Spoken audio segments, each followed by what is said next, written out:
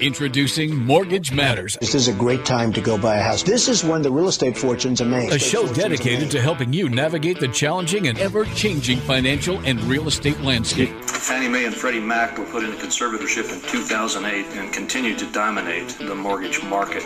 Now, your hosts, Dan Podesto and Jason Brody of Central Coast Lending. The fact that you're being called upon to help clean up Wall Street's mess is an outrage. Broadcasting live from the KVEC studios in San Luis Obispo. What economy are you talking about? It's time for Mortgage Matters. All right. Good morning, everybody. Happy June, y'all. Can you believe it? No. Oh, yeah. I don't believe it's June. I was setting up a new loan file yesterday. Yeah. For a purchase that closed in July, which means the first payment date's in September. And I'm like, that's always how I know the calendar's flying by, because I'm putting in first payment dates for a few months out. And pretty soon I'm going to be putting in first payment dates for the new year. Comes up quick, man. I know, it's crazy. This year's, we're at the halfway mark, basically, huh? Yeah. Shoosh. Hey, well, the next holiday is the 4th of July. That's right. Yeah. Isn't that crazy? Speaking of the 4th of July, Morro Bay goes on for the old redemption play and brings back the fireworks. And then yesterday I learned that the Coastal Commission said no and squashes the dreams. How unpatriotic. What's the coast? Did they give any details? You live in Morro Bay. You must know everything about Morro Bay. It's a bird sanctuary, man. On the oh, yeah. I don't know what the permit was for. I mean, I know I was obviously involved in the 4th of July for several years. Not no mo. Yeah, it's. I don't know if they were trying to move the location of the fireworks, because that's always been a push with the fireworks group. Oh, so maybe the permit was for something off the Strand or something? Yeah, when I was involved, there was a different city attorney at the time, and the rationale for the placement of the barge, a mile south, kind of in the middle of the bay between Los Osos and Morro Bay, was that was a place that was at one point many years ago was deemed an acceptable location. It was far enough away from the different bird habitats and different structures and things, so it was okay, and they had done it for 20 some odd years or longer. So it was kind of this attitude of, well, we've established a precedent, so as long as we leave it there, there's no need to go seek permits and things like that. But if you ever wanted to move it, that's when you need to ask for blessings from different agencies, which opens it up to public discussion. And there's already issues in other cities like San Diego and things like that about doing fireworks over bays and harbors and waterways and things like that. So I am speculating that it had to do with some kind of location change, which is why they got denied. But I don't know. I'm not involved. I don't know enough about it. Sounds complicated. Yeah. Sounds just like all these other issues I hear about lately. All right. I get it. Half of you want it and half of you don't. Fine. Last year, we didn't have fireworks in Morro Bay. I walked to there was plenty of fireworks in Morro Bay. They just weren't as concentrated. Right. There's a bluff in the north part of Morro Bay that kind of overlooks the North Estero Bay there, the whole Cayucas area and Northern Strand beach area, where you can watch about 7 miles worth of fireworks. There was nothing less than about 100 different displays of fireworks. There's like a lot of really good, let's say illegal fireworks shows going on. There was some pretty awesome stuff. Good. It was entertaining for sure. Yeah. The thing that I think satisfies people going to a public display like the Morro Bay one, I don't know. I grew up, fireworks are part of 4th of July. I'm not different, right? That's the same for all of us. Yeah. Right, wrong, or otherwise, it's like an American tradition. But if you don't get to see them, I think that increases your desire to do them on your own. That's probably the heart of why, let's come together and put on a community display, and then people can come here and we can keep everyone safe. Right. Yeah. They also, when you do that, like the trash and everything is like managed and picked up. Yeah. Concentrated in one area. Yeah, well, those fireworks displays are like all those guys that are shooting them off all over the Strand. Are they picking up every little piece? Because the ones that are on the barges, like it's attached in a crate and things like that. Anyway. Yeah, there's always interesting all the leftover fireworks pieces on the beach on the 5th they of probably, July. Yeah, totally. Yeah. I bet they don't have time to appeal the Coastal Commission. 4th of July is officially a month and a day away. I think it was always a sensitive subject. That's why there was always advice from the legal staff to just don't change anything. Keep doing what you're doing, and no one will ask questions. Well, I think the Coastal Commission lately likes to really flex its authority. Yeah. Making sure that they are being perfect stewards of that coastline. So, anyway. Where are you going to go for 4th of July then? Is it too early to know? I have no idea yet. I kind of want to go to one of those wineries that have the... Might be fun.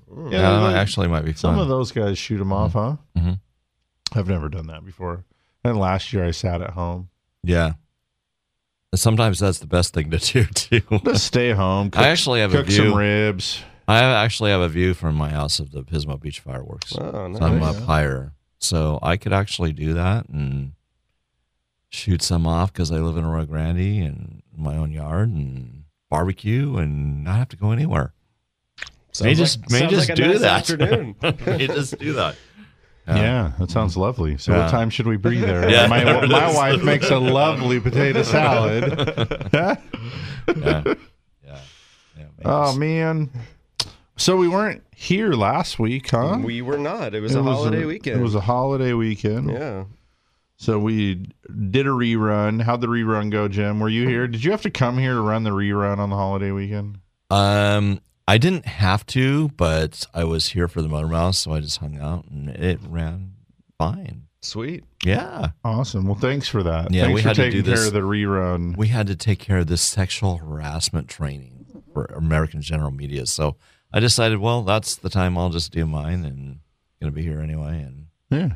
Oh, it's like an online thing? Yeah. One of those online things. Yeah. Mm-hmm. That's good. Yeah, we took care of it. I took care of it. And then, so now I can continue to be employed here. Excellent. That's a good plan. There it you is. don't want to show up in any of those unemployment numbers. No. So, but it ran fine. Mm-hmm. Cool. Yeah. All right, we have a guest that's going to join us today. I invited Bruce Freeberg to come back on for a bunch of reasons. I really like Bruce, and I think he's good on the radio. He's a very professional, and he's a good real estate agent. Have you heard about these new in the metropolises? There's these new real estate services that are like sell your house like without real estate agents. Yeah, it's like help you sell, right? No. This is what we're going to talk about, but there's these new I think it's called Open Door. And you can just list your home on this website, and people make offers. Open Door. Yeah, and then there's another variety, and I'm not entirely sure exactly what Bruce is gonna want to talk about with this stuff, but bottom line is there's some pressure in some of the big cities of America that real estate might be changing. So of course we're going to make the case that real estate agents are still pretty valuable, but one of the models, they buy your house, do these short escrows with no contingency, all these really weird things, and it's just the technology sector kind of moving into the real estate market. So I asked him if he'd come on and talk about that. It's highly unlikely that it ever becomes a real thing in San Luis County. These things never work in like eclectic little communities like ours where we've largely custom homes scattered throughout. Granted, we have a few more homogenous neighborhoods now that we've got some developments and tracks going on, but for the most part, it's difficult for those kind of systems to work here. So we're going to talk about that with Bruce. I'm excited about that. And then, of course, this week we had a fair amount of economic data that came out. So we have all of that to get through. I thought it'd be real fun. And then because we missed last week, there was a couple of things last week that we're probably need to run back and touch on. So should be interesting. Should be fun. You look enthused. Are you ready? Yeah, I'm ready. Let's do it. Good. All right. Well, here we go. I'll save that one for a minute from now. I want to tell you about average credit scores. Oh, yeah? Do you know what the average credit score nationwide is? I actually thought it was higher. As a hint. It's not low. It's not low. All right. I'm going to go with my initial guess of 680. It's close. You're a bucket low. 66. Oh, I'm 700? Yeah. So FICO said that the average credit score nationwide hit 700 in April. Huh. Okay. Which is a cool high water mark. Some things have happened since 2005. That was where the average credit score hit the lowest it had been in a while. Yeah, so anyways, we're at a 12-year high now as American consumer credit rebounds. Thrown into this metric here, too, is that 6 million families will have personal bankruptcies fall off their credit reports over the next 5 years. So all those people that had... Whoa, look at this guy. That's some new equipment I hadn't brought in here yet. All right. Cool. Cool, man. Yeah, now you have to pay closer attention if you're going to start using, buttons like that are going to accentuate the content. Yeah. Nice one. Yeah, so basically in 2010, Chapter 7 and 13 personal bankruptcy filings hit 1.5 million. That was the high watermark of personal bankruptcies. So anyways, all this stuff kind of gets kicked around and you can interpret it for the industry of your choice. For us that rely on housing, it sounds like there's going to be a little bit more demand coming for people that want to buy homes. So I read the article. That's great. Your bankruptcy is going to fall off your credit. And then I thought, wait a minute. Do most people think you can't get a mortgage if you've been bankrupt or if there's a bankruptcy on your credit report? So, of course, the next section of my notes is wanting to remind you guys, and maybe we should have been talking about this in 2012 since bankruptcies peaked in 2010. You can get an FHA loan only 2 years after bankruptcy. You can actually get an FHA loan only 1 year after bankruptcy. I know. The biggest broadcast really, I think, needs to say 2 years. That's where most people are going to fall. If you have extenuating circumstances, some more dramatic event than, having got furloughed for Fridays at work or something like that. But, if you had, for example, major medical or loss of a spouse, like due to death, like there's things like that where you can get an FHA loan as little as a year after bankruptcy. Or loss of a job entirely is justification. Something major. It's not just the 20% furlough or something like that. And like you gotta be able to document it and demonstrate that a financial hardship really left it. It was beyond your control that you found yourself in the position of bankruptcy. This is not ever easy for somebody to say, well, yeah, of course, life was hard for me. Well, life was hard because you maxed out all your credit cards and then, weren't able to make payments and then it went from bad to worse and then you got laid off. That's a different story than the person that seems like they're chugging away, keeping all the balls in the air, and then life blindsides you and you kind of lose everything, go bankrupt. So, yeah, anyway, I just wondered how many people knew that. It's only 2 years for an FHA loan. On a conventional loan, if you need a Fannie or Freddie loan, you can get it after 4 years. It's 48 months from the discharge date to be eligible for a conventional loan. So, of course, this article didn't mention anything about that. It's stressing more the fact that 6 million people are going to have personal bankruptcies fall off of their credit report. And we did a training.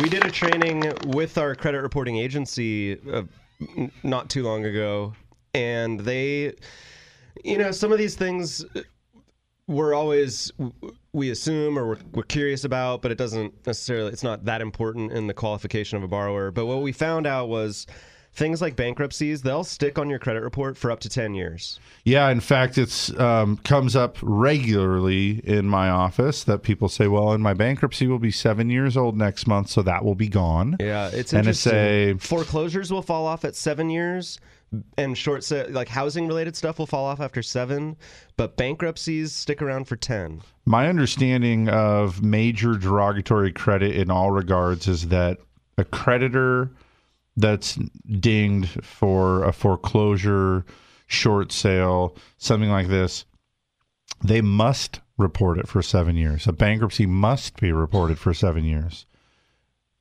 It becomes subjective after that. If the creditor wants to continue to report those items, they can legally to a 10-year period. For the bankruptcy stuff, it sounds that 7 years and it can fall off. Again, there seems like there's some subjectivity to it. And to me, it makes a little bit of sense. But, like if I'm the guy that's pulling the switches here, I'm going to say if you had a bankruptcy that's 7 years old and you've kept your nose completely clean for 7 years, not a late payment on anything, no collections, judgments, charge-offs, nothing, why not? Let's let that one slip into the night. You kind of paid the piper. Now, if you still are having little credit issues here and there, collections, late payments, got a credit card that you didn't pay, now it charged off, and you have a bankruptcy that's 7 years ago, that's useful information for somebody that might want to extend credit to you. You're not a guy that's like bumping your way through having some little credit bangs every year or two. You're a guy that kind of has a demonstrated history of not handling your business. You went through what was supposed to be the reset button, the kind of the financial reset, and then you still didn't get it together after that. I'm all for that reporting for the full 10-year period. Now, it's not necessarily how it works, but I think that's a really logical way to address it. And by the way, for most people, you can only go bank, and this is when in subprime lending days, and I think in part why FHA guidelines and conventional guidelines only sit you on the sidelines for 2 and 4 years. They only stay on your credit for, you can only go bankrupt every 6 years. So we used to say in the subprime underwriting days, if you were a month or 2 out of bankruptcy, this is your highest likelihood of performance.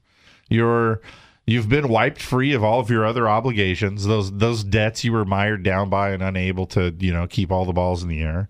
And you're not going to be able to get protected this next go around for anything. The court can't help you. You need to keep your nose clean for a 6-year period. And so those were things we talked about. That was part of training when you were learning to underwrite subprime loans. And so, for the people that are listening saying, why would FHA, a government program, want to get involved with people 2 years after bankruptcy? Well, I think that's in part why. And then also don't forget, this is a program that's intended to increase home ownership. I mean, amongst people that have minimum down payment, credit issues, maybe higher debt to income ratio, sometimes combination of all of them. So, and it also requires explanation for what happened, what led to that major event, and give us some kind of good feeling that it's not likely to happen again. Almost always. I mean, it's really common if you have a bankruptcy anywhere on your credit. And by the way, question on the loan application asks you if you've ever been bankrupt. So even if it falls off of your credit report, chances are this is something that stays with you for a long time. And then generally that's where you're asked questions. What happened? A creditor wants to know that this is something that happened was really unusual, and what steps have been taken now to make sure it doesn't happen going forward. I can also think of a handful of instances where a bankruptcy or a foreclosure had fallen off the credit report prior to that 7-year period. A couple of times, a borrower has even known that was the case and would decline to state the correct answer on that declaration on the application. And so just a reminder for anyone that's experiencing that situation, there's still a pretty thorough background check through public records databases. Oh, yeah. And these things never fall off of the public records database. So it will always be discovered whether it shows up on your credit report or not. And so if it's discovered and it's within a certain time period that requires explanation, you'll have to explain it. Yeah. And generally speaking, as is true most of the time, disclosing it is always better than having somebody go back and find out that it just didn't work. Yeah. The good thing is that if it has fallen off earlier than it should, you're experiencing a higher credit score, which that credit score is still used for qualifying. So that's the benefit to you, but you still have to explain it. You still have to meet the time frames that are required for the loan program. It may or may not surprise you to know that FHA, while they make you wait 2 years after a bankruptcy is discharged, it's a 3-year wait is required generally for foreclosure, short sale, or a deed in lieu. Now, a deed in lieu is a process by which a defunct borrower would sign the deed to the house back to the bank so that the bank can avoid the court process of foreclosing on the home. So, but any of those things, those are actually going to cause a 3-year wait on FHA. And then when you get into conventional world, you start talking 5 to 7 years for some of these items. So it's interesting that when it's housing involved, that these guidelines are not going to be quite so lenient. On the bankruptcy world, it's kind of an interesting thing, too, because if your home was included in your bankruptcy, then you run off of the bankruptcy timelines. Which is the more lenient guideline. Right. And if it wasn't, say you go bankruptcy and you tried to reaffirm your house, and then a year later, for whatever reason, you couldn't keep all the balls in the air at that point either. You end up going into short sale on the house. Or we have situations where people go short sale. This was a really common one. You have a first and a second. You need to do a short sale for whatever reason. The first agrees and the second says, nope, not going to do it. So you do a short sale. Now the second puts a garnishment against you because you owe them $100,000, whatever it is. So now that they're actively pursuing you, you go file bankruptcy. Well, that wasn't included in the bankruptcy. The foreclosure happened, and so now you have foreclosure guidelines to follow. So anyway, if you've got damaged credit, if you've had a bankruptcy or a foreclosure, a short sale, or a loan modification, and you're wanting to understand really simply what your options are and how you can kind of reemerge and become a homeowner again, those are things that we specialize in. We'd love to sit down with you and walk you through what the options are for you, which of the scenarios you would be capable of being approved for. And then additionally, if not, sometimes it's really just helpful to know, hey, well, April 2018 is my day, and in that time, I'm going to save money. I'm going to work towards this, but I'm waiting for the clock to run off for this thing from yesteryear. Those are the reasons you want to come in and get pre-approved. You want to come in and find out what your options are, what can be done. So if you want to do that, call us this week at the office. The number is 543-LOAN. We'd be happy to help you. We need to do commercial break time. I know you got a button for that. I do. Woo. Yeah. Okay. All right, guys, we do first commercial break here of the show. We'll be back in a couple minutes with more Mortgage Matters. Mortgage Matters with hosts Dan and Jason will be right back. Join the conversation by calling 543-8830 or 800-549-5832. Hi, this is Jason Grody of Central Coast Lending. Too often, potential home buyers disqualify themselves believing they need perfect credit. The fact is, we can finance home buyers with low credit scores, collections, bankruptcy, foreclosure, or short sale. Before you meet with a realtor, step 1 is to get pre-approved. Just call 543-LOAN. Central Coast Lending is an equal housing lender. California BRA number 018-39608. DBO number 6054783. MLS number 328358. We're the mortgage experts on the Central Coast. Central Coast Lending. For those of us who live here on the Central Coast, we know this is a unique place to have a home. And for over 30 years, Patterson Realty has been a vital part of San Luis Obispo County. Patterson professionals have led the way in real estate by adapting to new market conditions to make sales happen. What they offer is the quality of their people, agents working just for you. Get the experts at Patterson Realty on your side. Experience the Patterson difference. Call 544-8662 or online at pattersonrealty.com. Through 7 presidential administrations, bull and bear markets, and unprecedented change, Blakesley & Blakesley has been here helping residents of the Central Coast reach their financial goals. So if you need retirement advice beyond Social Security, want to roll over an old 401k, or simply seek guidance through an important financial decision, visit Blakesley & Blakesley in San Luis Obispo, Paso Robles, and Santa Maria. Blakesley & Blakesley for the service you deserve and the advice you trust. Member FINRA and SIPC. You're listening to Mortgage Matters on KVEC News Talk 920.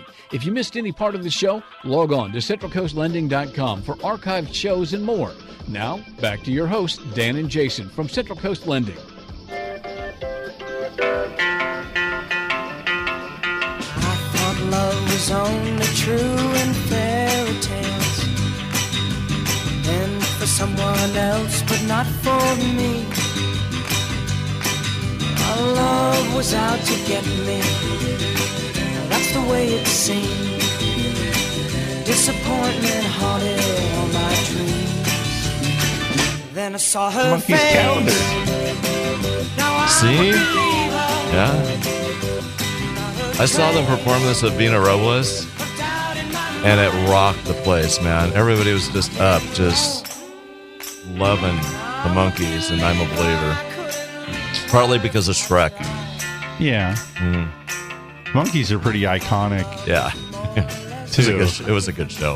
How many of Really the good show. OG Monkeys are in the band still? Well, it was Peter Tork and Mickey Dolenz, but Mike Nesmith was kind of getting over his little, I don't want to be a monkey anymore, and was part of the show too. So it was good. Yeah. And all right, I gotta yield to you guys. Clearly, my senior. Was the Monkees the first boy band? Wasn't it? Yeah. Right? Yeah, they were kind Producers of the first. basically assembled them up and said, you guys are going to do this and it's going to sell, right? Yeah, they were put together for a TV show. Okay. And then they said, you know what? We really want to be a band. Okay. And so they did. And actually, they had a lot of I'm a Believer, Last Train to Clarksville. I mean, that's got to be Believer, that's got to lots be of good almost Monkey the themes. original boy band. Yeah, pretty much. Maybe we'll just use bumper music from the Monkees coming back. There's a lot of big hits. Well, Bruce said, I'm digging the Monkees. And I go, look, there's a Monkees calendar. There it is. I love the Monkees. Yeah. No way. Yeah. I had no idea. Yeah. All right, well, Bruce Freeberg, realtor extraordinaire. You always get the same look on your face. Coming over here is always great for the ego. When somebody says something nice about you, you always get that same look on your face. Like, wow, look at that. Look at that. Compliments. All right, let's get back to reality. Yeah. Hey, well, so Bruce is a real estate agent with Patterson Realty. Are you still just an agent there, or are you like running the place now? No, I'm a broker associate. I do help with a few things around the office, but mostly it's just working on my business. Cool. How's the year going so far? We're midway through the year. You know, it's a great year again. There's a lot of transactions out there. There's a lot of opportunity out there for buyers and sellers. You always hear about the lack of inventory, but it just makes it a little more competitive, a little more sharpen your pencil time and get creative and look for off-market properties and do some creative things for your clients. Sure. And when you do have someone that's ready to sell, it's an interesting time too, because you obviously still want to get top dollar for it. Right. But you do have to be creative there too. Yeah. Putting deals together. There's lots of weird things getting negotiated now. There's some unique things. Repairs getting negotiated get to be a little bit of a challenge sometimes.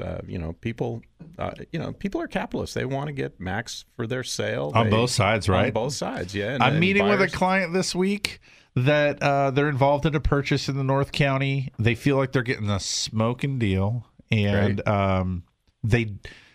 they're not even wanting to do a request for repairs at all. They're like, yeah, it's just a good enough deal. And I'm going, you guys are nuts. This is your opportunity to like make your secondary negotiation, man. Stick it to them and get something. And they're like, nah, we're just satisfied with what we're going to, there's a lot of things to do and we're just going to do it ourselves. That's one of the things we like about this house is that we get to do all this stuff. You know, my attitude is the key is to make both sides happy if possible, you know, and that requires some creative negotiations sometimes. If you have buyers like that, you know, it's their money. It's their choice. It does make it pretty easy for both sides in that regard. But, you know, most people are watching every dollar and they want to get the most bang for their buck, both on the selling side and on the buying side. Yeah, absolutely. Which has got to be interesting, too. I mean, I went through this at the tail end of last year, but buying a house and selling a house at the same time, you get to look at both perspectives. Which is kind of funny because a lot of times people put on a totally different hat when they're selling. I'm not going to do anything. No, are you kidding? Don't insult me. Maybe you don't like my house. You know, and part of that is just managing expectations of people, you know. Yeah. But as a buyer, man, I want the moon. Of course. It's common, you know, it's the way people are wired. Yeah. Huh. So, interesting. We worked through it. Yeah. Good. So, you know, we keep hearing that prices are going through the roof. All of the stats around the country show that appreciation is still happening at 5%, 6%, 7%, depending on who you trust the most. Ideas about what's going on locally? Are those numbers above or below? You know, they're probably right on. But what I see happening is when a property is priced right, it'll get multiple offers. If a property is in the sweet spot with regard to pricing, and that's call it between $600,000 and $900,000, unless you're totally out of your mind, it'll get a lot of play, a lot of interest in that price range, and you know, it is the sweet spot for a lot of our step-up buyers, and even a lot of our first-time buyers are able to go in there at that price, and so it does get to be very competitive at that price range. When you start hitting the $1 million mark, it changes a little bit, whether it's buyers' perception on what they're getting or, you know, the available inventory over that mark, it changes too. But the sweet spot is definitely between $600,000 and $900,000. Yeah.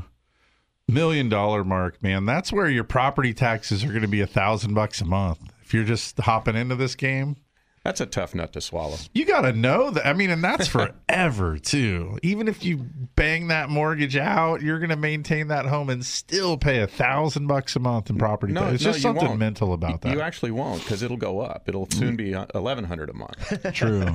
True. I'm the eternal optimist, right? Right. Sounds like it. Yeah. Well. Interesting. I mean, and at the same time, are you seeing?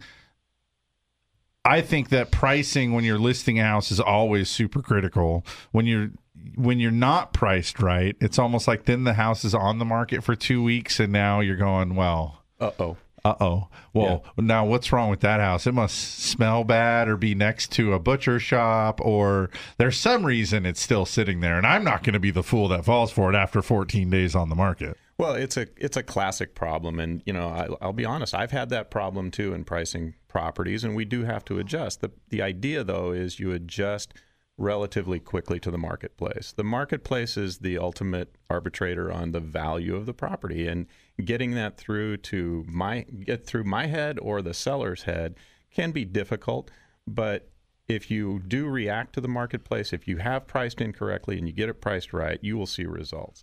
If you let it sit, 60, 80, 100 days, the natural thought in buyers' heads is, all right, what's really wrong with that property? Why hasn't somebody offered $100,000 less than the list and see what happens? Is it next to the slaughterhouse? What's going on? So you have to be cognizant of what's going on in the marketplace, and you have to be diligent about talking to your people and making sure that they understand what's going on to get the property sold. At the same time, everybody wants that last dollar that they can get for their house. Yeah. If a property comes on, whether it's overpriced or something weird going on with the property and it doesn't sell in a reasonable period of time, how long does that property have to be off of the market before it can come back on and be considered a new to show as new? Yeah. To show as new is 90 days. 90 days off on the multiple. But here's the reality is good agents know. I was gonna say I'm not a good agent. I'm not even an agent. But you're definitely solid in the industry. I go to the really through Slow County Homes. I have a link. I'm looking at it right now. It doesn't help you, but I go to the I enter my little password, and my thing is every single day. I mean, unless I just get way blown off the mark, I try to go in there and look at the new listings for the day. Just kind of have an idea of what's coming on the market and what the prices are. It helps me in a variety of ways. I mean, to help kind of guide expectations with the home buyers I'm counseling, but also if I get a refi application and it's like they go, I live on San Isabel. Oh, no problem. I just happened to see a new listing on San Isabel yesterday. We can pull it up and look at it. But anyway, once you pay attention to this thing for even a few months in a row, you totally begin to see, oh, that house was on the market before and I knew it was overpriced and now it's back or whatever, Well, and that's what I'm saying, good agents, and there's good agents and there's not so good agents. And, the full-time professional agents are out there and they're watching the inventory and they're checking, and they know when a house sold. They know when a house came on the market and didn't sell. When it comes back on the market, they go and look at the past listing and see what happened there. It's just all part of doing the due diligence on a piece of property for your buying clients. Yeah. Yeah.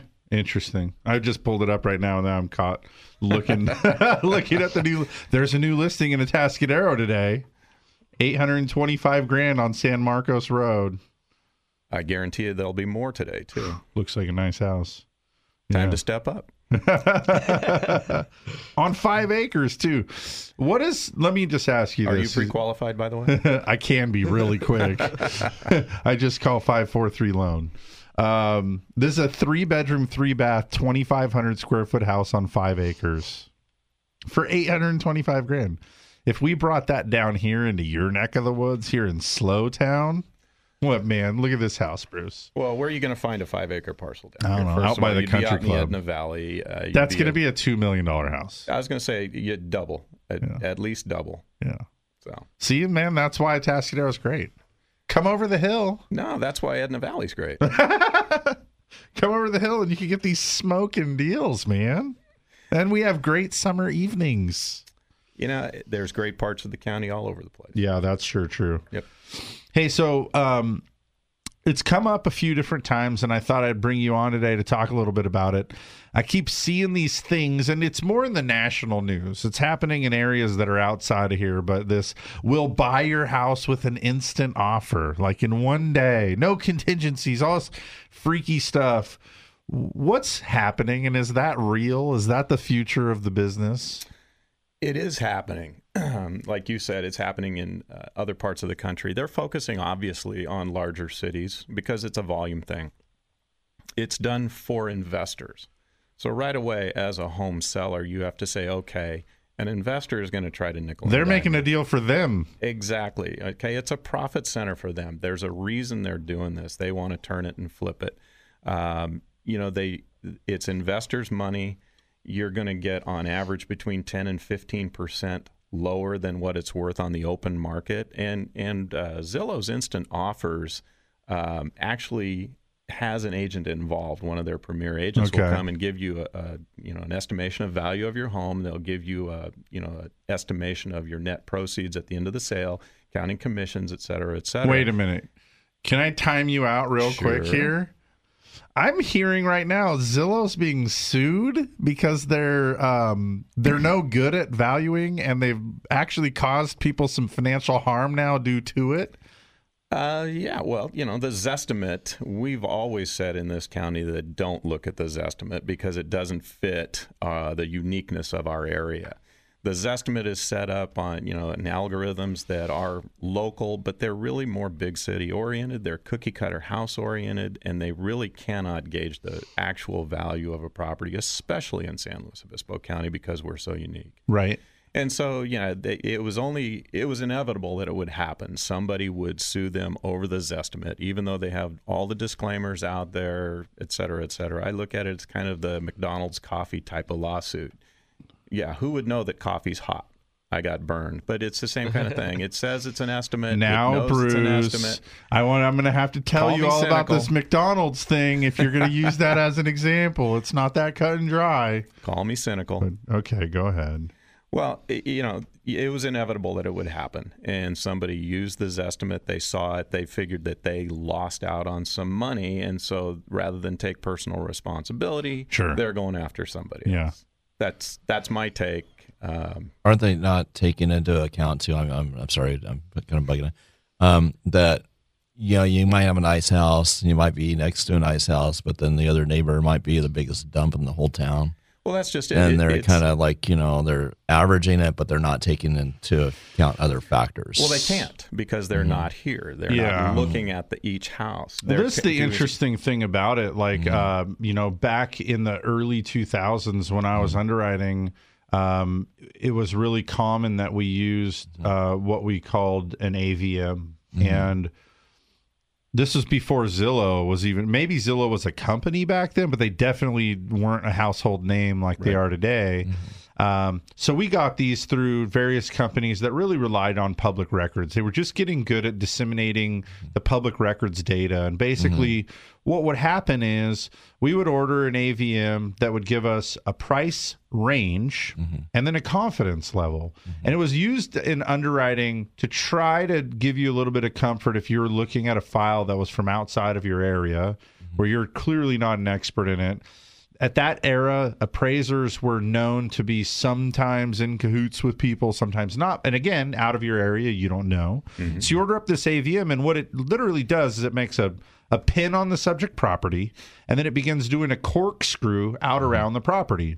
And the shorter in those little circles, the closer and more comps that they could get, the higher the confidence level. As it needed to expand and go farther out geographically, it's kind of taking into consideration, well, you could cross the tracks now, and now you might even actually be in a new city a mile or two away. And so the confidence level would begin to drop, right? So if you could imagine, if we go down to one of those neighborhoods like, I can't help but want to name off a neighborhood down in Paris, California, if you've ever been there. It's like a bedroom community in between San Diego and Riverside County. In fact, I don't even know which one it's in, where they just filled in these tract homes. Okay. You know what? You can get pretty confident in that there. The houses match. They're all the same. The garages flip-flop from each house to the next. And then, $250,000 house. Okay, well, what? Don't lump me in with that neighbor. I have granite. Okay, bud, we'll give you $5,000 for granite. You're 255. Congratulations. We're a margin of error of a couple percent here. Now go throw that pin down in Morro Bay on the Heights. We have a 3,000 square foot house next to an 800 square foot house. 1956 house next to a 2015 house. It's so eclectic. This is never going to work there. And this is one of the biggest problems, is that Zillow. It's like Oceano too. Oceano, you might find that in Oceano. Absolutely. It's true all over our county. The whole county. Yeah, we have a few tracks. Yeah. And that's really the point with these investor people and with big companies like Zillow. They're set up for large cities. Where there's a lot of cookie-cutter homes, a lot of neighborhoods that are virtually identical, and then it's real easy to comp it out. Yeah, and it might be good for a general tool, but then you really need to go to somebody like you guys that really know the neighborhood. Yeah, the other thing I always tell my clients is, look, use the tools, but realize that Zillow is actually a secondary or even a tertiary source of information. Sure. We have a lot better local information. Look, real estate is local. Right. It is local. We always spout national statistics and California statistics and all these other things, but it's really local. Each home here is relatively unique. That's right. And when you're looking at these values too, for example, in Atascadero, if you said, well, what's the average price per square foot in Atascadero? Well, I got to ask you, because a really large property is going to have a lower price per square foot, right? As well as a really small property, that 1,100 square foot, 3-bedroom, 2-bath, that ends up having a higher price per square feet because you're trying to cram more value into smaller square foot, right? So right out of the gate, I think that's primarily how Zillow works, is they start with square footage and they start backing into the number from there. So if you ask somebody with local expertise, well, what's the average price per square foot? Okay, well, I got to start by saying 1,800 to 2,200 square feet is going to be where we could start to say about $300 a square foot, but you got to start talking about condition and upgrades and, age and size of lot. All like you of were just these saying things on matter. the 5-acre parcel, you're paying a big chunk of money for the 5 acres too, which gets calculated into the price per square foot, which changes that whole calculation. Yeah. Even though it's not subdividable and stuff like that, it has a marketing impact. So there's no way a computer can figure this out yet. You think it's coming? I don't know. Maybe doubt not in my lifetime. It just needs more data, right? It just needs more sales data. Well, it's big data, obviously, and it's crunching all those numbers, but there's a lot of X factors. Like Jason was just saying, when you go from size of the house to finishes to size of the lot, bedroom, bathroom count, on and on and on. There's a whole lot of data to crunch, and to come up with something that will absolutely give you a value, I still think is going to be next to impossible. Yeah. And, and let's say, too, being honest is that, in Patterson, you guys do this. You do your, I think it's brilliant, but you bring out a handful of real estate agents that are expert in this local market to come out and do a pricing committee to put a collaborative approach on trying to say where the best price is for that home. That's not always right. No, it's not. I mean, and the market might get you a little bit more, and it might get you a little bit less. And, you really never know, because all it really takes is a buyer that's in love with it for whatever that reason. There's always going to be that. But that's one thing that we are very proud of at Patterson, and we do a collaborative approach, and we'll take anywhere from 5 to 10 agents to a particular property that know that property, and we still come out with a range. Okay, and whether it's a $2 million house or a $500,000 house, we'll have a range. And so then we present that to the seller and we say, look, here's what can happen. Here's our thoughts. Here's what we think you need to do to get to that number. And then, we put it on the market and the market will tell us. Okay. Right. And if we do have, one buyer that's willing to pay $25,000 over our guess, good for you. Yeah. And we do have that happening right now. But it's still, pricing is key to get the sweet spot so that you drive the interest in that property the moment it hits the market. Yeah. And it is an art. It's not a science. It's an art. Yeah. So we're real proud of what we do, and we think it's very successful. As do I. And I got to say, you said yet about these things getting good or whatever. I'm convinced that we're not going to find a day where computers do this unless you're in a tract like that where you can tell the model, yes, we've granite. Yeah. And crown molding was installed. And the paint appears to be 5 years old, Like, you're going to have to be able to move some real sliders to understand that. Because, paint, it's a great example. Exterior paint job. You have a stucco home that has its original color tint stucco and it's coming up on needing a paint job on a 3,000 square foot house. What do you know what that paint job costs? It might be a $15,000 paint job. That's going to matter, and a computer can't do that. Here's where I see it. Ironically, they would be better off if they gave a range. But nobody wants a range, because whenever you see a range, you always say, well, mine's on the high side end of the range. Of that.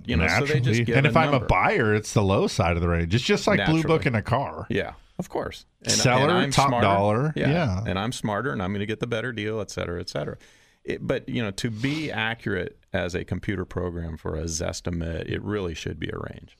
Yeah, I agree, with a confidence level as well. Why not? So funny. When I sold my house in Atascadero last year, the Zestimate was off by about 45%. Who are you suing? Nobody. Nobody. Good idea, though. No, so the funny thing was, I watched it, right? Because not that I put any clout in it, but when I bought the home, as much as I do know about this industry and stuff, the Zillow was significantly lower than what I was paying for it. Yep. And that caused me a small amount of consternation. If I didn't know as much as I know about this, it may have caused me more. Right. So anyway, but I watched it and I just thought it was fascinating, right? So when I sold my house, I watched for the same thing. And interestingly enough, the Zillow popped by about 20% right after I listed. Like, it took in the listing price into consideration. And then once it went pending, it went up about 10% more. And then, interestingly enough, it was within about 10% when we closed escrow. And then shortly thereafter, it fell to about 25% less again within days. And you know how it has that trend line of your neighborhood, you know, a Atascadero, and then your home? The trend line of the home didn't reflect any of that volatility. And I kicked myself, because had I printed out screenshots of each one of those movements, I could have forever cast a shadow on the legitimacy of this program for everybody. But I didn't know that that's exactly what would happen, but it was fascinating to me. It was, when you sell your house this week and you move into that new $825,000 house, we can track it. It doesn't have a pool. For that kind of money, you can build a pool. Right. I don't want to spend $825,000 to start building things. Dan can move in too. There you go.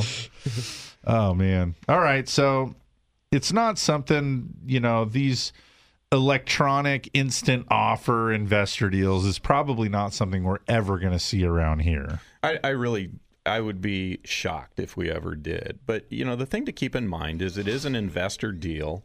And they're looking for a profit, so they're going to lowball you. And so my question to any seller would be, why would you do that? And I think Zillow is actually going to use this program to drive listings for their agents. Do you ever get clients that are selling a home and willing to sell fast, knowingly for less, because they have some motive that I don't understand? No. You know, there's always caveats to that. I do have people that really want to sell fast. Okay. You know, so we do price accordingly in that instance, and it may be by a factor of, 2 or 3% is all. Sure. But, you know, it really changes the way we might market it or launch it more than anything else. The key, especially in this market where we have a shortage of inventory. One of the head scratchers for me is those ones where it sells before it even goes on the MLS. Like, the seller engages a realtor that then engages one of the coworkers, and they pair a perfect buyer to it and go, we'll give you your asking price. Right. I'm always like, okay. And neither party, because it could go either way, right? Right. They could be getting a smoking deal. They could also be overpaying. But neither one of you have the benefit of kind of feeling what the open market would have done. That one always interests me a little bit. It's a head scratcher. And as a seller, I don't think I would ever do that. I think I want the feeding frenzy of you guys compete and watch me I'm going to get my wheelbarrow for the extra money. As a buyer, maybe it's a better deal. The times I've seen that happen, it's when the buyer sees the perfect house they want and they just want to get it done as fast as possible. And the times I've seen it done on the seller side, it's really that they don't want to hassle with people coming through their house, with the time being on market, anything like that. They just want it done. Yeah. And if they're willing to give me my list price, so much the better. Let's get it done. Yeah. Because some people are very uncomfortable with other people coming through their house. Oh, absolutely. Yeah.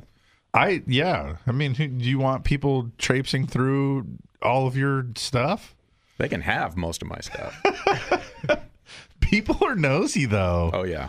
You know, I almost wanted to set up cameras just to see, like, who checks the top dresser drawer. I don't think you'd be the first person to do that. That's not part of your real estate tour. Stay out of my closet. You can just peek in there. All right, guys, top of the hour break. We're going to be out for about 5 minutes, and then we'll be back for a whole nother hour, and we sure hope you will be, too. Stick with us.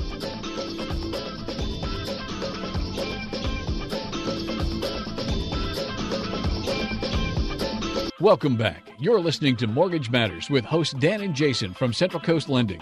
If you want to join the conversation, call the show at 543-8830 or 800-549-5832. Now, here's Dan and Jason.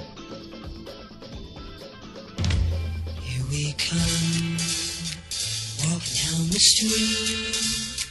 We get the funniest looks from everyone we meet. Hey, we're the monkeys, and people say we monkey around.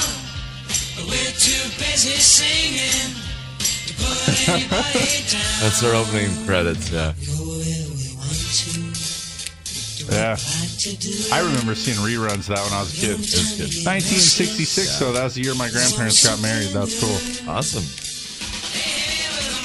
For what it's worth, I saw it in reruns too, so. Yeah.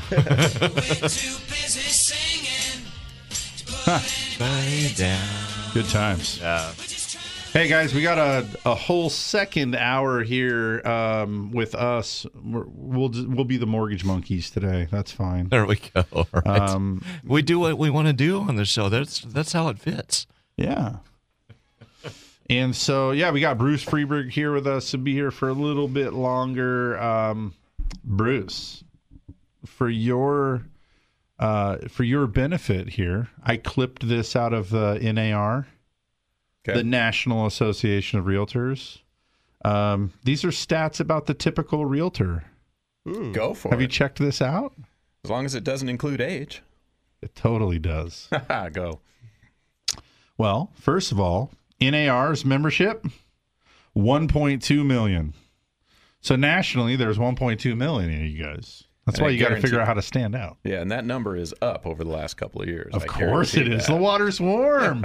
Jump on in. I wonder how many people are getting relicensed that let it lapse when real estate was no good. See them all the time now. Yeah. Okay, so 1.2 million of you. The average realtor, this is what they figured out of this whole survey. A 53-year-old female college graduate homeowner. That's what your average realtor is. All good things, absolutely. Yeah. On average, that realtor in the U.S. had 12 transactions in 2016. On average. That's pretty good, huh? That is pretty good. It's an 80-20 thing, though. You know it is. Yeah. And in fact, those numbers are not right around here. The median income, this is half above, half below, not average. Right.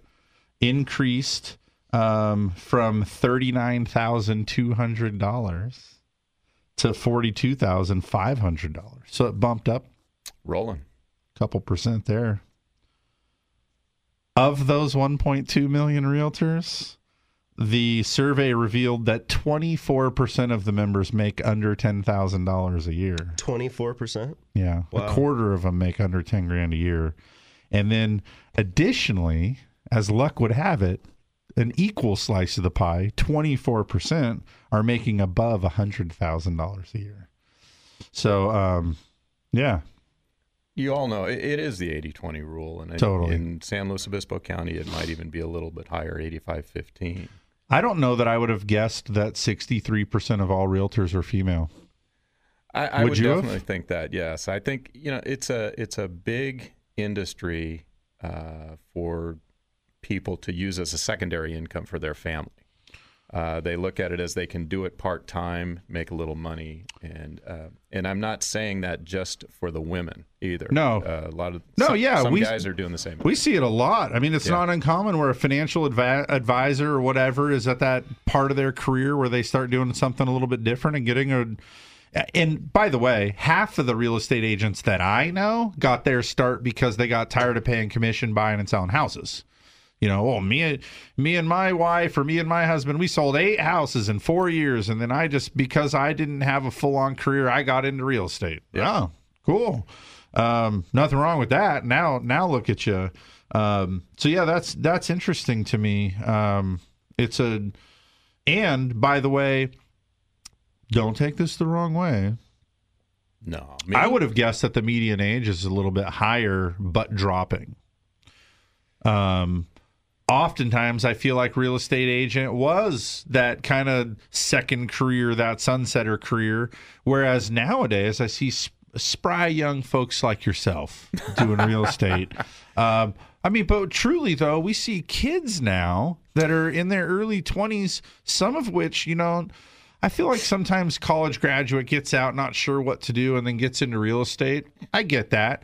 But nowadays we see, we had a gal on the show recently that came out of high school in love with real estate, started doing real estate, and is killing it in a real estate career. And what did she fessed up to being 30 years old? 29. Maybe? 29 years old? Yeah, recognized for being under 30 and a great producer. Dude, that's amazing. That is killer because it is challenging to come out. It's a difficult industry to break into. Right. Because, I do a lot of, call it mentoring at Patterson on how to build your business. And one of my lines is, you can swing a dead cat in this town and hit 4 realtors. Yeah. Okay. They're everywhere. Okay. And everybody knows a realtor. Everybody Dead has cats a or realtor. realtors? Well, in this analogy, the problem is that realtors are generally very close to dead cats. So it's the proximity that's causing this phenomenon. But go ahead. Your point remains. The point is everybody has a realtor. And if you're Yeah. going to build a business, especially as a young person, you're going to have to steal market share. Luckily for me, when I came into the industry 10, 11 years ago, I came from industries where we stole market share. And so Yeah. I had a good idea of how to do that. I was in the bicycle industry and the golf industries, and those are flat industries where you had to go out and create a brand and create yourself and realize value for your clients. And so I was able to do that. Man, that's just old school. Dude, you're just old school. I'm over the average. But really, though, right? I mean, you got to figure out how to set yourself aside in the market. Yeah. And today, I mean, I suspect that's always been the case. Mm-hmm. But today, it's got to be truer than ever with the technology age. And, people can get access to all this information right out of the gate. We can look up and see everything. Nobody's got all of the info anymore. So now, if you're going to be the real estate agent that people want to work with, what's different about you? You have to find another way to provide value. Yeah. And part of that is experience. Part of that is knowledge of the tools that are out there for them. And part of it is understanding the legalities of the contracts and everything else that's going on. And lastly, it's a negotiation experience. And I was lucky enough to negotiate with some of the heavy hitters in the retail industry. And so now I bring some of that expertise to what we're doing here. Yeah. But it all comes back to experience and staying in the game and in the moment of real estate, because it's always changing. The contracts are changing, the marketing's changing, and the houses are always changing. Yeah. So you got to be on it. Absolutely. Well, and then to boot, the economy in general is changing or threatening to change under you and around you at all times too. I mean, I've been doing this like you for long enough that it's almost all I know anymore. But to me, it's an ever evolving game that the only constant is change. I mean, Always. It's just every day. But that's business. That's business overall. The golf industry is changing all the time. The financial market industry is changing all the time, and you have to stay current. You have to stay up to speed. You have to stay in technology. You have to stay with it. So what's exciting? You got some big listings. What's going on? Got some great listings coming up. All kinds of houses in San Luis. I've got a few houses coming up in Paso. We've got a $1 million plus house coming over in the Anholm district. Anholm? Where's Anholm, over off of Choro on Lincoln Street. That'll be a fun one. Right on. Yeah. Oh, right there off of Lincoln Street in Choro. That's actually a neighborhood. You lived in that neighborhood for a little bit in college. That's a neighborhood I've always thought that I would own a house in one day. You and a lot of other people. Cool little neighborhood. There's one house in particular, if you drive, I think it's Choro, where there's like a brick home, and then the driveway is kind of pavers with grass on either side of it up a little hill. Yeah. That house. I'm going to own that house one day. Keep working. I suspect I'll be, globe-trotting in some fashion, and that'll be my San Luis kind of second home. That works for me. Yeah. You going to get that before or after the G4? No, private jets are irresponsible. I don't. It's too wasteful. Oh, I just assumed the jet would be your primary residence and the house in SLO would be your secondary. No, I mean, if you guys want to hear my fantasy, I'll lay it out for you. I'd like to own like 4 houses, ideally free and clear, but scattered around my favorite parts of the U.S. Here, Hawaii, Alaska, and then probably, I'm on the fence with this one, and I realize they're very different, but Montana or Texas. Why not do both? Oh, because I want to live quarterly. Oh, you only want at the primo season of Yeah. each one of my spots. Okay. And then do like short-term vacation rentals on the times where I'm not there. So I can, when I'm there, I can maintain them, check in on them, improve them, all the things, keep it all in check, and then spend the primo season at each one of the spots and be nomadic. That's my retirement dream. Let me know how that works out for you. It's a long shot, I know. But hey, you got to dream big, right? Go big or go home. Dream big.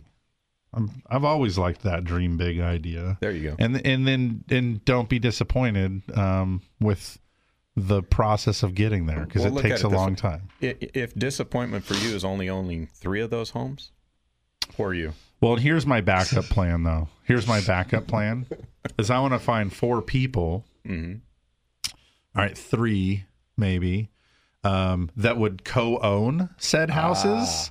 And then we could split that quarter that's for the owners, and then, spread it. Just maybe that's going to be necessary to get the foot in the door in all these markets. I thought you were going to look for somebody that would want to spend the winter in Alaska while you could summer there. That would be ideal. Unlikely, but ideal. So, all right, Bruce, let's get you out there. I know you got things to do today, but before you go, I want you to spend a little bit telling the good listeners here of Mortgage Matters how they can get a hold of you. You can always reach me via email, bruce@brucefreeberg.com. My phone number is 805-748-0161. I usually answer my phone. I'd be happy to help you in any way, searching, listing, whatever it might take. I also do commercial properties. We have a 6-acre parcel down in Santa Maria that's currently in escrow. Whoa. I've been working on that one for a while, multi-million-dollar deal. But, I go where my clients need me to go. Cool. Hey, well, thanks much for coming on today. As always, appreciate it. Taking some time out of your Saturday. You're probably off to sell real estate today, right? Got some homes to show. Cool. All right, well, call me if any of those guys need a pre-qual letter. You got it. Thank you, guys. All right, thanks, Bruce. Dan, it's breaky. Are you ready, Jim? I am ready. Break time. Okay, break time, and then I'm dying to talk about this jobs report that we got just yesterday, as luck would have it. So let's do a quick break. We'll come back and we'll talk about the jobs report. Stick around. To ask a question or make a comment, call 543-8830 or 800-549-5832. Mortgage Matters on KVEC News Talk 920 will be back after these messages from our sponsors. Hi, this is Jason Grody of Central Coast Lending. There's a common myth that home buyers need to save a 20% down payment to buy a home. The fact is, we offer numerous zero down and low down payment loan programs. Before you meet with a realtor, step 1 is to get pre-approved. Just call 543-LOAN. Central Coast Lending is an equal housing lender. California BRE number 018-39608. California DBO number 605-4783. NMLS number 328358. We're the mortgage experts on the Central Coast. Central Coast Lending. For those of us who live here on the Central Coast, we know this is a unique place to have a home. And for over 30 years, Patterson Realty has been a vital part of San Luis Obispo County. Patterson professionals have led the way in real estate by adapting to new market conditions to make sales happen. What they offer is the quality of their people, agents working just for you. Get the experts at Patterson Realty on your side. Experience the Patterson difference. Call 544-8662 or online at pattersonrealty.com. Through 7 presidential administrations, bull and bear markets, and unprecedented change, Blakesley & Blakesley has been here helping residents of the Central Coast reach their financial goals. So if you need retirement advice beyond Social Security, want to roll over an old 401k, or simply seek guidance through an important financial decision, visit Blakesley & Blakesley in San Luis Obispo, Paso Robles, and Santa Maria. Blakesley & Blakesley for the service you deserve and the advice you trust. Member FINRA and SIPC. You're tuned in to Mortgage Matters, which airs every Saturday from 9 a.m. to 11 a.m. Your hosts, Dan and Jason from Central Coast Lending, want you to join the conversation by calling 800-549-5832. Now, back to the show.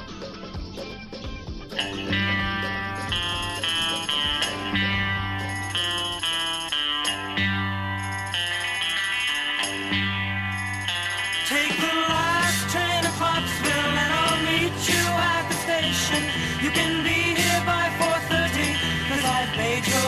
patient, don't be slow.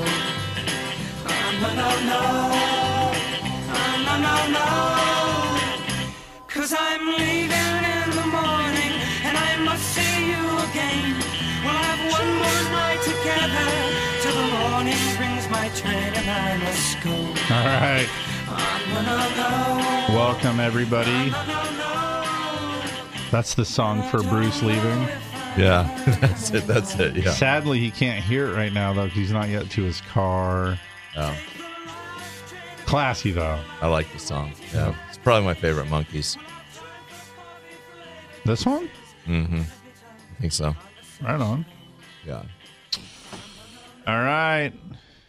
We got some data stuff to talk about. So Friday was, in fact, the employment situation, as we call it. And being the first week of June, we, of course, are getting the read on the May jobs data. We were expecting, almost felt like we lowered expectations a little bit. We were expecting 185,000 jobs be created.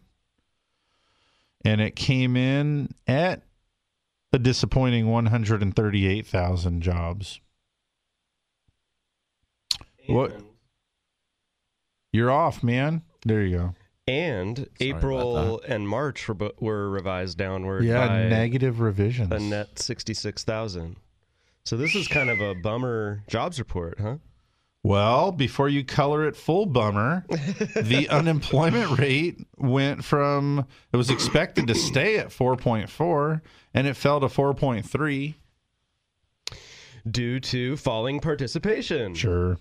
Discouraged workers not wanting to get in there and look around.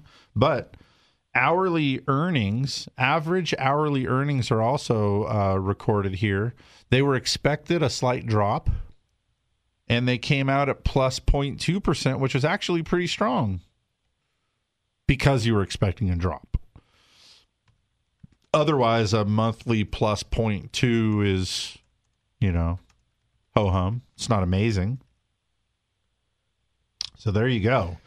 The jobs report altogether, if you're just going to grade it pass or fail, I suppose it's a pass, but it's a pretty lackluster pass. Previous week, one of the things we learned was that we had a second estimate of quarter one GDP. These things obviously are all tied together, but GDP on first pass was read at 0.9%, and then we found out 2 weeks ago, Friday, that they revised GDP up to 1.2%. Consumer spending a little bump. It sounds like, going back through the numbers, consumers spent a little bit more money. But no huge numbers there, nothing too compelling. It'll be interesting to see now. So for a little while, the Fed's had a 90% chance of raising rates here in June. That number now less than 50%.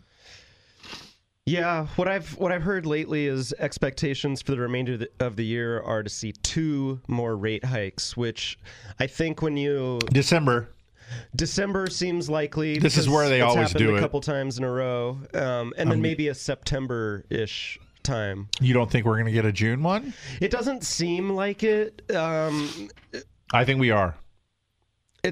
Yeah. My basis of why 50%. Yeah, my basis of why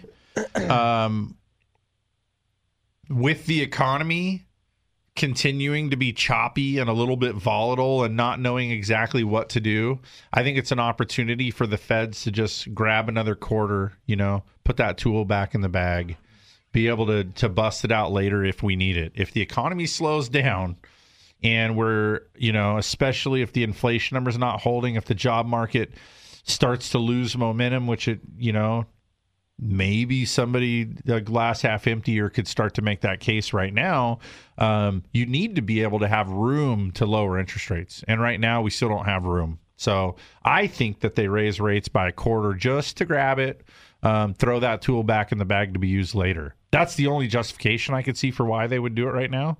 And I don't think it's a bad rationale. Yeah. At the same time, we've hiked three or four times over the last 2 years, so there's a small amount of room to lower if needed. I don't see that happening. I mean, we're at 1%. Yeah, I don't know. I feel like there's enough uncertainty, not a real strong direction. You know, the economy is not on fire or anything. Well, bond prices closed out yesterday at a 6-month high. So we're seeing yields fall, which are dragging mortgage interest rates with it. That average mortgage interest rate has been flat or declining now for about a 4-week period, which is welcome, of course, for anybody that's trying to transact real estate. We're happy to see interest rates flat and or declining. The Dow, by the way, I mean, we twice this week had the Dow close at all-time highs. Yesterday, the Dow closed out at 21,206 points. Remember when we were doing the 20,000? When the Dow gets over 20,000, the Dow's over 21,000 now for a couple days in a row. The NASDAQ is at all-time highs, 6,305. S&P's at 2,439. I mean, these movements are suggesting that those markets are feeling very confident. And all the while, that 10-year bond yield yesterday finished up at 2.16. I grabbed a little bit of pre-election stuff here to kind of talk, because the election, I think, is really where we got to draw the line of when we saw some pretty big shift in the market. And we know now that some of it was speculative, some of it was knee-jerk, some of it was based in shock, and some of it in emotion. And but all of it, I think, is an amalgamation of all of those things. And so where we look now, some of this stuff is really clear. The dollar right after the election in November shot up 5%. Today, it's right back where it was. So we had a little ride in the dollar. The 10-year note yield pre-election was give or take about 2%. It was up and down right around there, 2.0 something all the way through October. Right after the election, we hit a high of 2.6. Today, we're back to 2.16. So we've nearly given back everything in the bond market that we I'm going to call lost. It depends on what side of the fence you're on. But that upward movement took interest rates with it, and now we're seeing quite a bit of that given back. That being said, the stock market remains at all-time highs. So what does the stock market know that the bond market and the dollar don't know? I'm not sure. Feels like speculation to me. Maybe a little bit of unbased optimism. And then, what we found is that we've got, with all these things going on, economic growth is okay. Corporate profits, reasonably good. Weak wage growth. Housing numbers. Housing ain't circling the drain by any means. We've got every indice we read talking about increases in property values. This last week, we had two of them that I can share with you guys. S&P Case-Shiller Home Price Index. Now, this one has a couple-month lag on it, right? So they're reporting just the March numbers this week. But they show that home prices rose at 5.8%. A deceiving headline that says that home prices rose less than anticipated. It was anticipated to be 5.9. It came out at 5.8. In either case, that's a fine number. In terms of, it's more proof that home values are rising. FHFA, which is the home price index that keeps track of all of the data for loans being done by Fannie Mae and Freddie Mac, which consequently is also some of the more detailed and up-to-date information. This record of home values is not taking into consideration all cash transactions. So in transactions that involve a loan, we find out that the home price index went up 0.6% from February to March. Overall, home prices are up 1.4% during the first quarter. On a year-over-year basis, home values are up 6%. So right in line with what we have been used to seeing for some time now. 6% appreciation in the market feels like the healthy norm. Yeah, and it feels like it's been that way for a few years running now. What we're seeing, though, on the units side of housing is a continuing steady decline in number of transactions, number of listings, and that's becoming the more alarming issue. I latched on to this listing side of the equation and compiled a few numbers here that I'd like to share with you. NAR, a week and a half ago now, had their existing home sales report showing that sales fell 2.3%. We've seen similar declining statistics for pending sales. Pending sales were down. Well, when we talk, Dan, 3.3% year over year. It's not hard to line out the reasons why you're seeing a little bit less volume in the existing home sales. And, to go back and rescore it, I mean, first of all, the volume, the total number of homes reselling is declining, yes. The value of the real estate is increasing, okay? One of the things that you got to remember about that is that it's a few fold. Number one, I think let's go back to that whole mentality. People don't have ARMs, interest-only loans, first and seconds. The norm is we've got people that have a 30-year fixed. So when you used to have everybody had a 2 or 3, 5-year ARM, an adjustable rate mortgage, weren't you always thinking, well, I got to do something in 2 or 3 or 5 years? I got to sell or refi. I got to do something.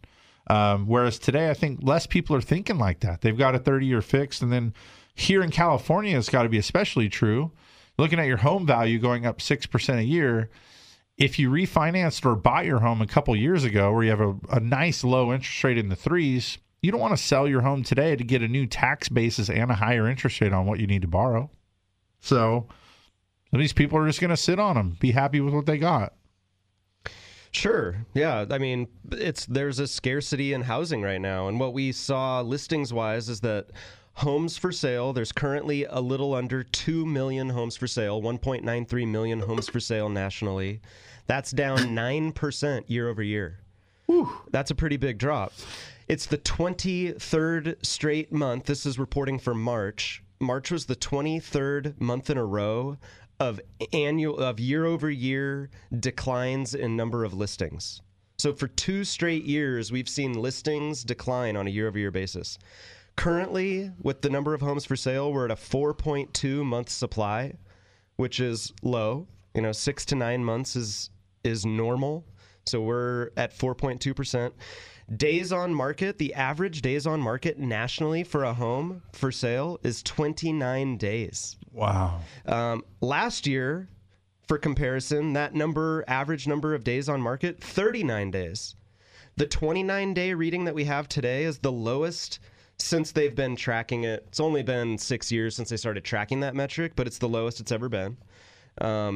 So I guess another way to say it, it's the lowest in 6 years.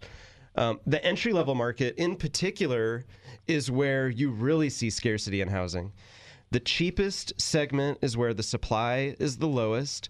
Sales of homes less than $100,000. Obviously, there's not a lot of those around here, but there's a lot of the country where this is a typical sales price, something less than $100,000. Those sales are down 17% year over year. And then sales of homes under $250,000 are down 6% year over year. Man. So it's that low end. I mean, and these are all things we know, but here we're applying some numbers to it all. The low end, that entry-level market, there's nothing out there. There's very little for sale, and what is for sale is flying. And even the stuff that's in the mid and higher range, its listings are down nearly 10% year over year. Wow. So pretty incredible stuff, and just no end in sight for those trends. Sounds like a housing crisis. It is. And interestingly enough, we're going back to the jobs report, the jobs side of things.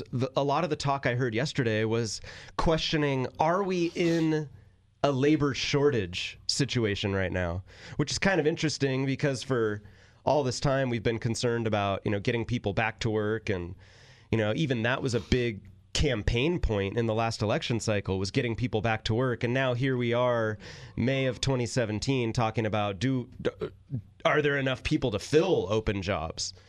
And, we've seen the unemployment rate, the official unemployment rate, down at 4.3%. We've seen the more, I don't know, some people like it more, the U6 unemployment, which includes the underemployed people. That number has dropped all the way down to 8.4%. And, I heard a little bit of noise yesterday that you see another 1% to 2% drop in that U6 number, and then we've really got a labor crisis on our hands as well. Maybe that's good. Maybe that's good for wages in that we start to see employers pay people more to attract the top talent, but it still doesn't help those employers at the bottom rung looking for entry-level type of employees that they can pay the base wage to. So it's just an interesting time that we're having here, and I don't know. Where does it change? I don't know. Somewhere along the way it changes, I'm sure. I don't understand yet where it is. Barring some, huge drought in California or some kind of dust storm that causes people to not want to be here anymore. I'm not sure where it ends. The trouble is that there's still people that want houses.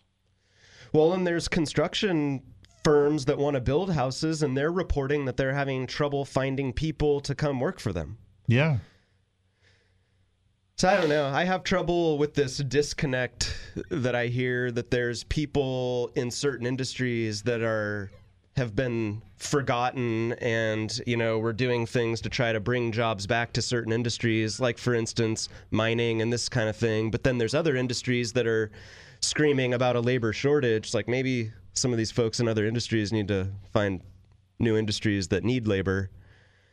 It just seems like there's some kind of disconnect out there with some of the labor talk.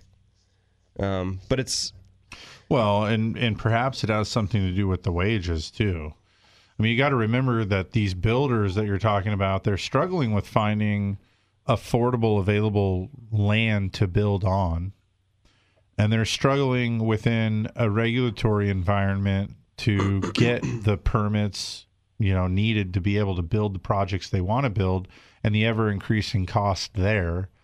Then all the while, insurance, if you're a big builder, you've got insurance requirements for your staff, and then, health insurance-wise, which is very expensive now. Not to mention workman's comp and all these other things. Like, you go through and add all this stuff up,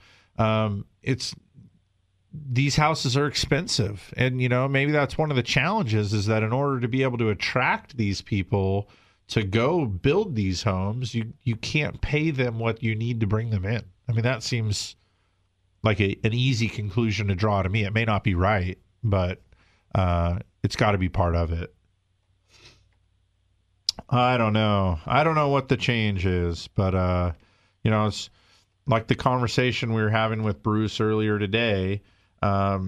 There's people buying and selling real estate here locally. I go to the SLO County Homes website and pull up the 7 days. The 7 days report will show us the new properties that are put on the market in the previous 7 days. And you can see there's houses out there. They strike me as pretty expensive. When I look around now, see look at all parts of the county and see these homes, some of the cheapest ones that we can find, what you might consider entry-level housing. There's a condo in SLO, an 892 square foot condo for $319,900. That's setting the bottom end of the affordability there. A 2-bedroom, 800 square foot house is, pretty darn expensive. We look through these properties that, I see condos. There's a few condos in Atascadero. Those inexpensive condos up there now are getting in the high 300s. So it's certainly expensive, and I think it's definitely representative of the limited supply of homes that are out there. This is definitely a seller's market. There's no question. I'm looking at it's a national news story about this very issue, that not just here locally, but all over the country, they're having that same problem where there are new homes being built. They're just not the lowest end entry-level home being built. And it has a lot to do with what you were just speaking to, which is all of the additional costs that go into building homes today, and that even with a thin profit margin, that builders can't offer the homes for any less and get their money back out of the project. That's right. So either, that's just the market has to cozy up to the idea that this is the new entry-level product, is the new homes being built today, or something has to change either on the cost side or... I think it's really telling you today. I mean, we always think about real estate values that they're generally in an appreciation type of pattern. But how about changing that dialogue a little bit, that there's inflation in housing? I mean, and we're seeing it. All of these things are driving the cost to produce a home up. And that, therefore, is also pushing the existing home price inventory right along with it. There's a scarcity, but it's also the price point at which new product can come to market is creating an upward value of what exists within the market. And that's we remember it was just a short few years ago during the recession. I remember talking about it regularly on the show that you could not build a home for what they were selling for at the time. I mean, you could almost take them apart and recycle the lumber out of them for less than what they were, or for more than what they were selling for. And, so that's obviously changed now. And all of those things point to higher real estate costs. So I suppose depending what side of the fence you're on, that's good news or that's bad news. If you already own a home, I suppose it's good news. But if you're dissatisfied with your home and you want to move one way or another, it sounds like it's bad news. And if you don't own a home and you want to get your foot in the door, it sounds like it's bad news. So it's 2/3 bad news and 1/3 good news. You heard it here first. You can prove anything with statistics. You can. 28% of all people know that. Okay. And that's a statistic too, isn't it? That's the irony. You're supposed to laugh there. You sounded like you were kind of accepting it. Come on, Jim. Late on the button push too. Sorry. All right. Let's do final commercial break of the show. We got more to talk about when we get back, and hope that you guys will stick around for the wrap-up of Mortgage Matters. Mortgage Matters with hosts Dan and Jason will be right back. Join the conversation by calling 543-8830 or 800-549-5832. We're the mortgage experts on the Central Coast. Central Coast Lending, Central Coast Lending. When you buy or refinance a home, just call 543-LOAN. Just call 543-LOAN. Just call 543-LOAN. We're the mortgage experts on the Central Coast. Central Coast Lending. Central Coast Lending is locally owned and operated with locations in Paso Robles, Morro Bay, Atascadero, San Luis Obispo, and Arroyo Grande. For those of us who live here on the Central Coast, we know this is a unique place to have a home. And for over 30 years, Patterson Realty has been a vital part of San Luis Obispo County. Patterson professionals have led the way in real estate by adapting to new market conditions to make sales happen. What they offer is the quality of their people, agents working just for you. Get the experts at Patterson Realty on your side. Experience the Patterson difference. Call 544-8662 or online at pattersonrealty.com.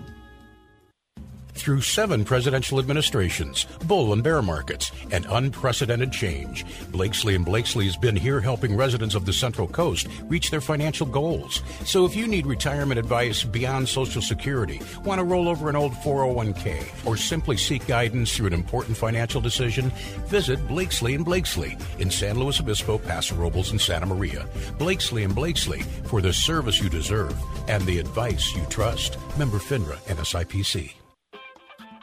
You're listening to Mortgage Matters on KVEC News Talk 920. If you missed any part of the show, log on to CentralCoastLending.com for archived shows and more. Now, back to your hosts, Dan and Jason from Central Coast Lending.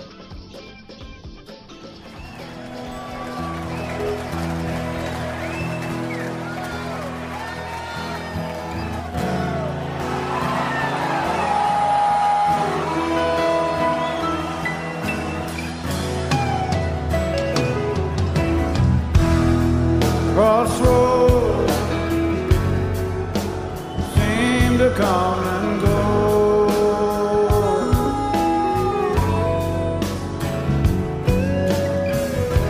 The gypsy flies from coast to coast,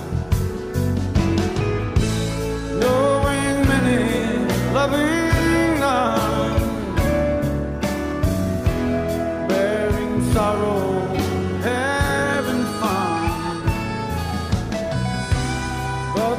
Home you'll always run to sweet Melissa.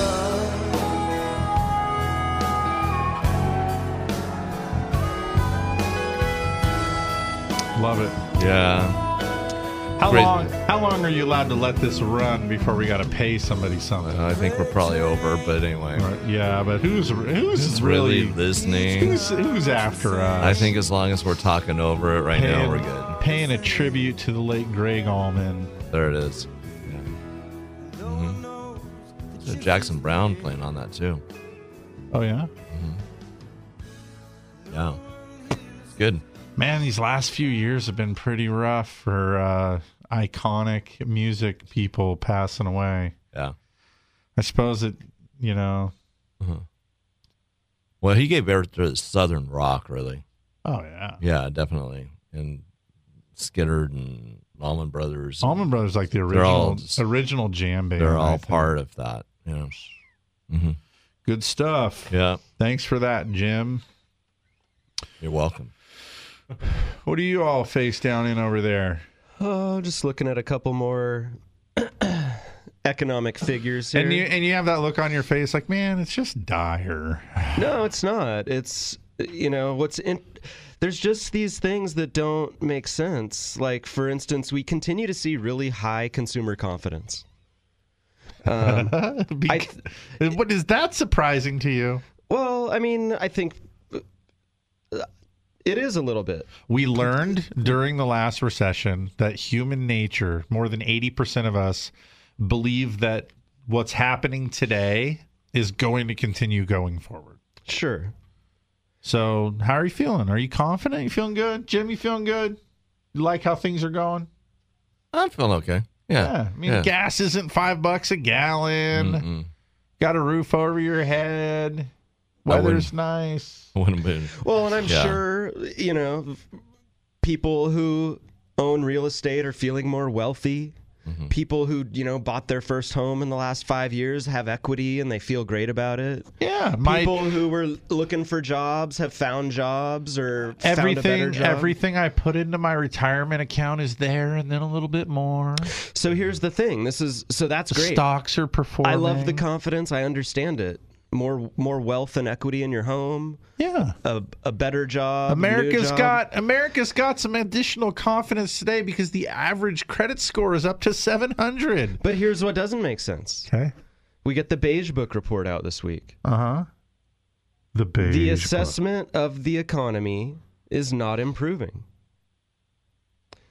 The general description of the country is of the economic environment of the country is described as flattening and slowing. Uh-oh. Consumer spending is softening in many of the Fed's 12 districts. So we've got this confident consumer who's not spending any of their money. We got a lag, right? So that's somewhat contradictory. Usually a confident consumer is one who's willing to spend some money. But again, if you're going to knock me off my path, I'm going to need to feel something. So right now, but dude, at the same time, I mean, I get that. And much of our GDP is based on consumer spending and everything. Maybe part of my confidence is that I don't need to spend my full paycheck right now. Sure. We're just... I'm not wanting for anything as the consumer, so I don't need to buy anything. I feel good with what I have. I was laughing the other day. One of my friends said, man, why don't you go out and buy a new truck? You can afford it. I say, you know what? I like my truck. And here's the thing. There was a period in my life where I had an old car with a lot of miles on it, and I was no confidence in it, right? And so I worried, like, what am I going to do when I'm 200 miles from home and my car breaks down? And that bothered me a little bit. There was nothing I could do about it. Put my head down and work. Today, I'm still driving an older car with a lot of miles on it. And guess what? If it breaks down 200 miles from home, it's an option for me to get a new car. I could. I probably wouldn't, I'd figure something out. But gives me a little bit more confidence. I'm not spending crap. I'm happy right where I am. But I'm a little bit more confident today because of the stock account, the retirement account, the equity in the house, the jobs, my bonds and stuff are all, everything's sort of okay. I mean, I'm not racing out to spend anything, but I feel more confident. Is that the norm? Is that how people are feeling? That's what it appears to be. Buying plans, according to the back to the Consumer Confidence Report, buying plans are a negative showing. Were negative, showing declines for autos, appliances, as well as housing. You know what else? People are not planning to buy those big ticket items. Half the stuff today that's been being made is junk. That's true. You hear these stories about people say, I went and upgraded the fridge. I got a new fridge, and it burned out in 3 years. Wow. If I have a need today for a piece of furniture or something, half the time I'm thinking I'm getting some kind of veneered particle board junk that I don't really want. So you know what? I start on Craigslist. Let me find something old when we made great stuff that's still around. Solid wood furniture. Hard to track that consumer spending in the Craigslist world, isn't it? Those cash transactions, those are off radar. Sure. You know what else? There's a bunch of businesses. Craigslist has a for sale by owner or for sale by business. There's a bunch of stuff on Craigslist that's maybe even off radar business income. It's not even registering spending stuff. I sometimes I look at that and I just wonder, are people spending money differently? I don't know. Maybe that's just it. We're not very good at keeping track of how this money's transacting. Couple of other labor notes from this Beige Book report that really are just repeating what we've already talked about. Beige Book notes that the labor market continues to tighten, with most districts citing labor shortages, and wage growth is still subdued. Huh. Yeah. What else is new? Been waiting for wages to grow for a long time. I thought when we hit the unemployment rate numbers that we got today, that's where else do you go? 4.3%. U6 at 8.4%. You remember when just the regular unemployment rate, which is the U3 number we report, when that was 10%? Yeah. What did it peak out at? 10, 12%, something like that? Yeah, I remember now that. The U6 number is at 8.4%. I remember what it felt like in your peer group in town to know that, was one of your 10 friends unemployed? I remember that. Oh, yeah. Maybe it was a little exaggerated for us because we were in the mortgage business. We had a lot of unemployed friends. I felt like 50% of my friends had no jobs. And then when I talked to them, most of that 50% said, I make more on unemployment than I could getting a job today. So, yeah, I remember that. That felt bleak, man. Then at the same time, everyone was losing their house and belly aching, and my how things have changed. So consumer confidence is high, but it's not causing the consumer to part ways with their dollar. With their discretionary income. Yeah. Well, you know what else? I got to save those stinking dollars because the healthcare bill keeps going through the roof. Well, and I think back at recent history here, there's been incentives to get people to trade in old cars for new cars, cash for clunkers or various sales and autos, obviously really low financing opportunities for autos. So a lot of people have upgraded their car in the last 10 years.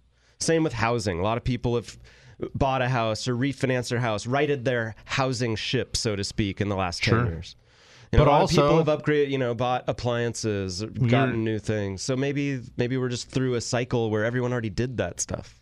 Or the people that don't own homes too, they're not spending. They need to save some ducats to be able to get a home. So sure. Maybe I don't need the latest, greatest Bluetooth thing for the yard. I need to save my money so I can buy a yard. Maybe that's where some of this is. I suspect it's a complex thing. The other thing too, and I realize this is going to sound awful Central Coast California-ish, but nowadays, as a consumer, you're just deciding what you're going to spend. Some of your extra money is going just towards buying healthier food now. Yeah. We started learning about how corn-fed meat and GMO vegetables and all the pesticide-laden fruits and all these things. If you are paying attention to those things and trying to buy healthier choices in the kitchen for your family or just yourself, that's taking some of your discretionary money. That grocery bill, and I know because my family, we try to do I try to make those good decisions where we can, but it'll double or triple the grocery bill to be making some of those decisions. So are any of these metrics keeping track of that? Maybe the consumer's more confident because they can afford to eat better, a little bit healthier, not because they're getting a new flat screen TV every 6 months. I don't know. It's evolving. These things are changing, and it's part of it. Maybe the old metrics just aren't measuring it well anymore. I was kind of focused on the grocery bill this month as I was reviewing May's expenditures. It's like, dang, we spend a lot of money on groceries. How much did you spend on groceries? A family of 4. We spent, I didn't do exact totals, but in the ballpark of $1,500. Yeah, I have a household credit card that we try to put all the groceries on, and it helps me keep track of exactly where it is. And of course, I got teenagers with empty legs. Yeah, I don't have teenagers yet. We're spending over $2,300 a month at the grocery store. Yeah, that's a lot of money. We do eat good food. I'm happy about the food we eat. The quality's great. So you have good consumer confidence right there. Hey guys, I want to invite you all, if you need help with anything finance related this week, get a checkup on what you got, get pre-qualified to be able to buy something. If you got those credit bruises you're healing from, call us this week. Let's help you. We're here to be your resource. Number to all of our offices, 543-LOAN. Or you can find us on the website at centralcoastlending.com. Really appreciate your listening today. We'll be back next week with another live episode of Mortgage Matters. Have a great weekend.